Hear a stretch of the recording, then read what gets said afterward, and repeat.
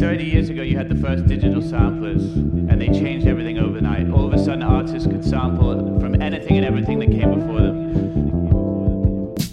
The thing is, they were sampling those records because they heard something in that music that spoke to them, that they instantly wanted to inject themselves into the narrative of that music. They heard it, they wanted to be a part of it, and all of a sudden they found themselves in possession of the technology to do so.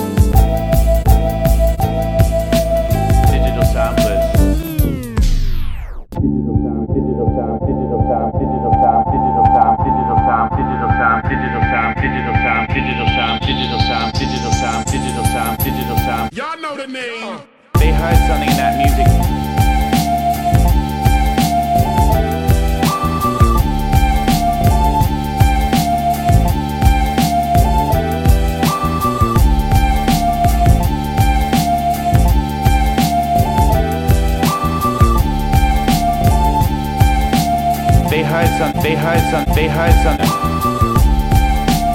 Digital samplers changed everything overnight. They heard something in that music.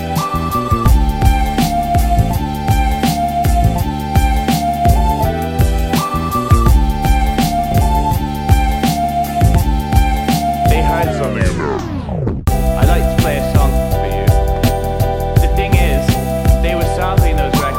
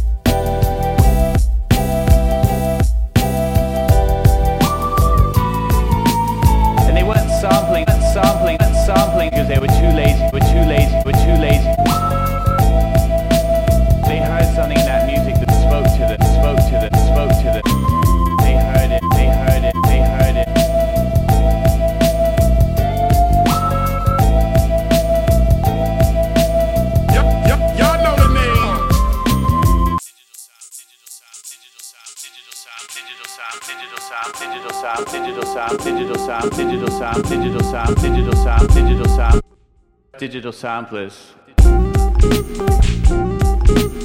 You know, in music, we take something that we love and we build on it. Y'all know the name.